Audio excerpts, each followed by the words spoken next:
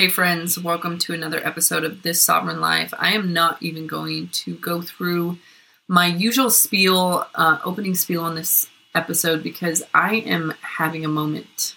I am having one of those moments where I feel compelled to just be and not to have a subject matter, not to have a topic, not to, come forward professionally as if I have everything figured out, which everybody knows I don't. You don't. We're all just navigating this life and figuring it out. And as we figure it out, it changes. So we have to figure it out again. And many of us get left behind because figuring it out is just too much, right? And so I just wanted to be candid in this episode. I don't have anything planned. And the last few days have been hard for me. They have been, as I launch this podcast, I'm hitting this wall that I always hit where I am met with self-doubt and all of the reasons why I should change direction. I should do something different. Maybe this isn't that cool. I should go back to doing this or that, right? And this is a mental habit that I have seen. I think it's one of my greatest saboteurs because every time I'm about to do something amazing, which this podcast is, mind you, I start to kick into this self-sabotaging mode. And I was realizing last night, because I'm sure you probably feel that as well, and maybe it's not the same type of sabotage as me. Maybe maybe it's not self-doubt for you. Maybe it's that you burn all your bridges. You create these amazing partnerships with people and then you do something to fuck it up. You know what I mean?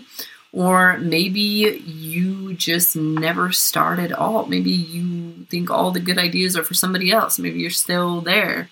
But we all have this saboteur that wants to keep us from enjoying more of the good things, wants to keep us from thriving.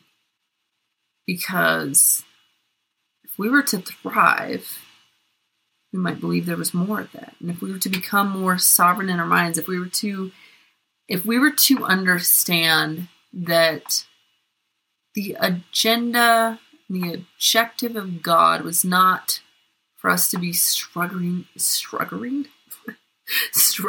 so I cannot say struggling right now. If we were to thrive, right? If we were to break through that saboteur wall, if we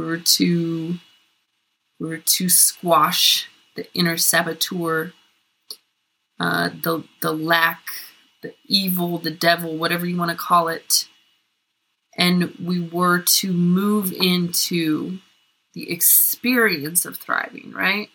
From where we're at now that we're not exactly happy, if we were to actually overcome the saboteur and move into experiencing more thriving every day, to experiencing life on a more satisfying level, to feeling joy and peace more than we feel stress and depression and fear, then we might actually begin to believe that God has good in mind for us.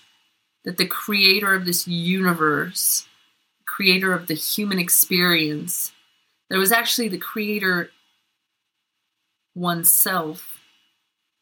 I was avoiding saying gendering the creator, but we would possibly realize that that's who is the author of all abundance and joy and peace and goodness and love, and that's really what God wants for us. And then we might begin to believe there's more of it and step more into that. And then guess what would happen? We would stop seeing God through this religious lens of a God that wants us to be broken and remorseful and, guilty and always feeling our lack and feeling like we're not good enough.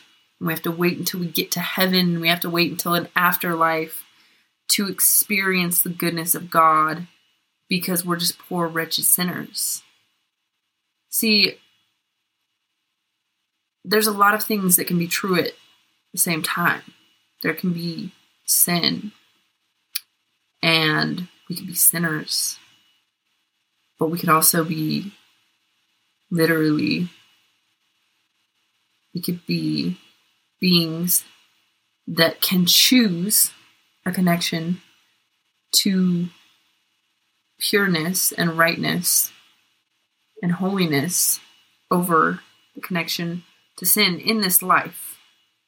And I think all of these things that we're taught and how we're conditioned and religions and schools, they're all part of this belief system of lack. And, you know, I used to see, because I was raised religious, you probably know that by now if you've listened to any other episodes, but I was raised in this religion where, you know, God always felt so far away, and the devil always felt like he was sneaking around the corner, waiting behind every door, probably going to jump out of your bottom drawer, your underwear drawer. And the devil was always there, right? But somehow God had, I don't know, gone back to heaven, and we weren't really going to experience that again until after we died, right? The devil was the craziest thing about this idea of the devil that I picked up,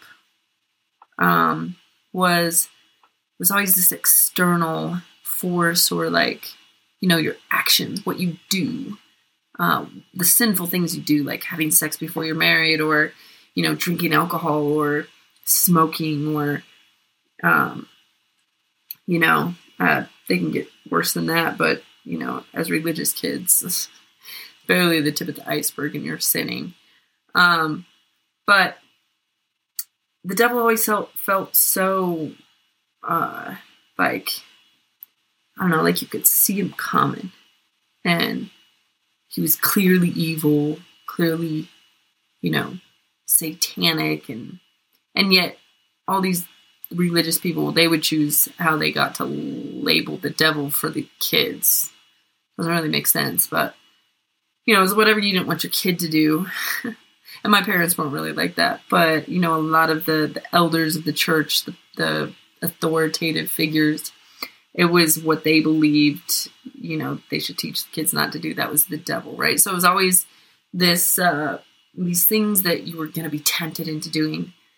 And yet what I never learned, what I never realized back in those days was that there was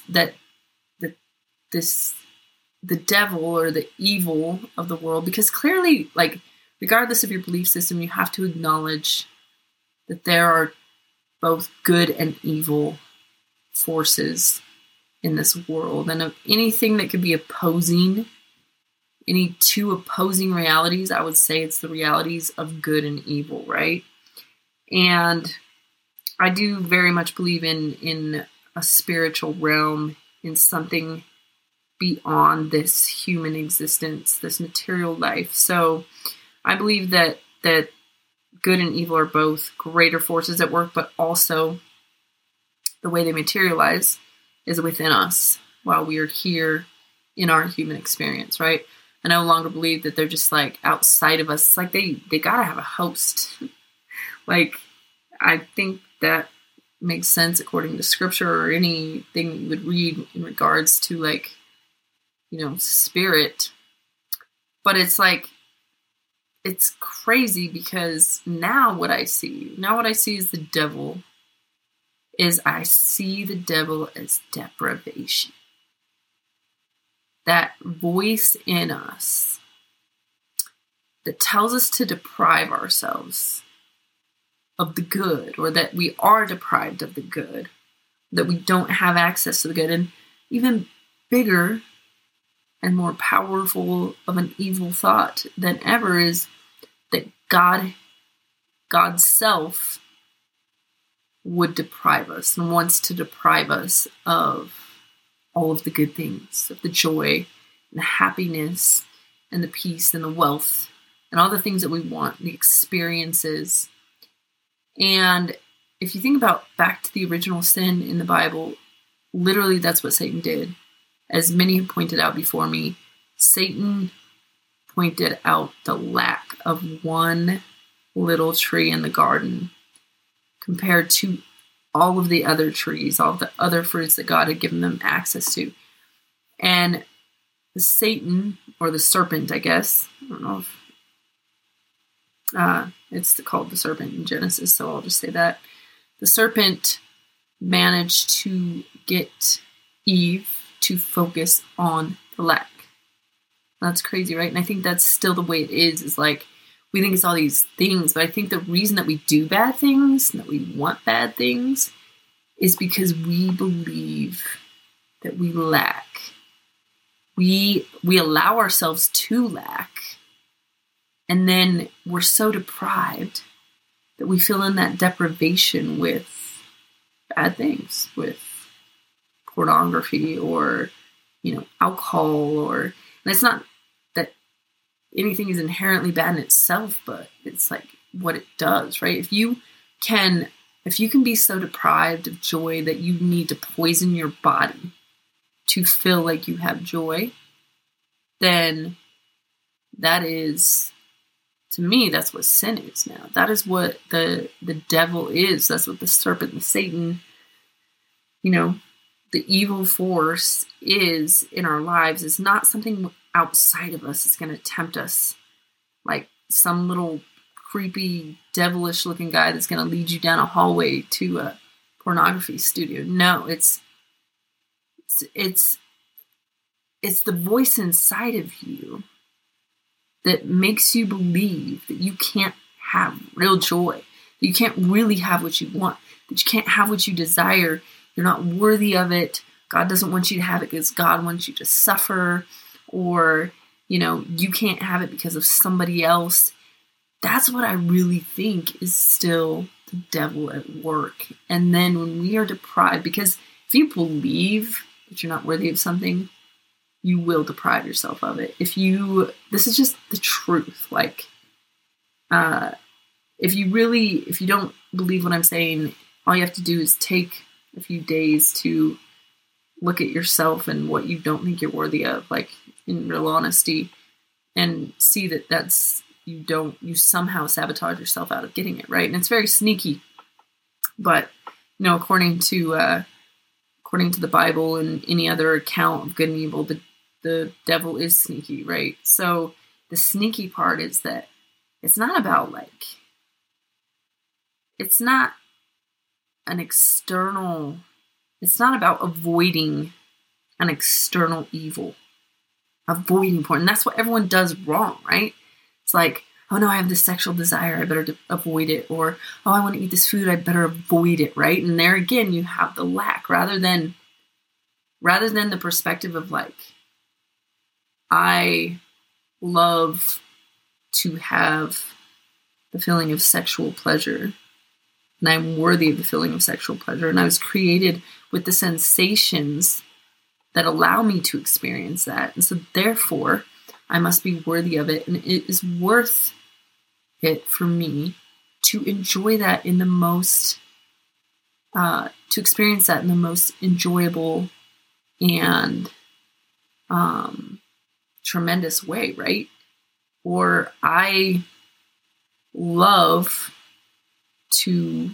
the flavors of food, and therefore, I don't know that where I was going with that, but you kind of get the picture, right? Like these, when you're just depriving yourself, then you're going to want it more.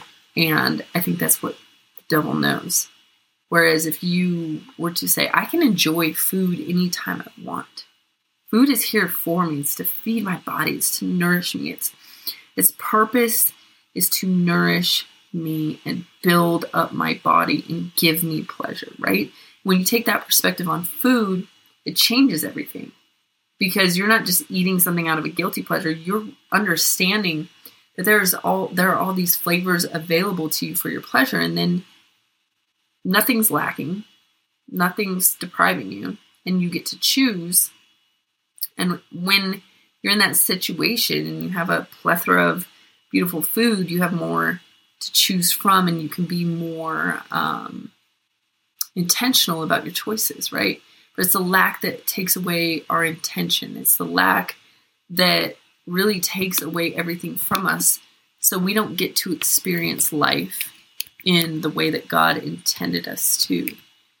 And I see that in so many ways right now. Like, I feel disconnected a lot of times from nature. I love to be out in nature, just walking outside in a beautiful crisp day. Right now there's snow, so it's cold outside, but the sun comes out and the snow sparkles like diamonds, and the air feels clean and crisp, and you see a little bunny rabbit hopping along trying to find something to eat in the snow, and it's a beautiful sight. The deer walk into our backyard, and they are graceful and pretty and soothing. And all of this is so beautiful, and all of it is so here for me, right? And yet we live in this culture that perpetuates lack all the time. So much lack that we often forget to experience and enjoy what is right there for us. God giveth you, what is the verse? All things freely for your enjoyment. I think I misquoted that. But I believe that we are meant to experience abundance and joy and love in this life. And I think that religion has been one of the devil's greatest tools in continuing to perpetuate lack as if it is from God, as if God desires us to experience this misery and pain and lack. And I think that's so detrimental, and I think it's so wrong. And I feel it deeply in my own conditioning, you know? And I think, again, going back to what I was saying earlier, is I think therein lies the sin, and therein lies the opposition of good and evil, is that in this human body, this human experience, we are ingrained with this idea of lack. It is like it is the curse. Curse isn't I guess that's another topic for another time. But this feeling that we cannot have, rather than enjoying all that we can have freely and abundantly, rather than focusing on that, we focus on not having. We sabotage ourselves out of having what we want, what we desire, because we deeply believe that we lack worthiness, lack ability, lack skill, lack privilege, lack all of these things. And consequently, we have created a society that does force lack upon us. It does create true detriment to the people of society, to humanity, because with these beliefs, we have glorified greed. We have allowed it to take preeminence over everything. And greed creates lack. Real lack for many. And so it's a self-perpetuating cycle of evil versus good, of sin versus God. And yet I think where we do ourselves a disservice is we get it mixed up and we attribute sin to God. We attribute the lack to God, and we attribute the abundance somehow. We throw that away. Just throw it away. Give it away. And believe that this is all that's available to us. And personally, in my journey right now, I feel that duality. I feel that every day, the need to choose, the ability to choose what am I going to allow to take preeminence in my life. The lack and the deprivation, desperation, or the abundance and the love and the peace.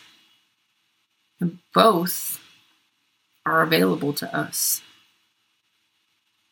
And it's what we choose. It's not just that one will automatically overcome the other. That's where we have our part. That's why and how we take sovereignty, right? That is human experience. Because without a body, without an existence, we couldn't choose, and we couldn't give power to one or the other. So interesting. It's so complex, and this is so off the cuff.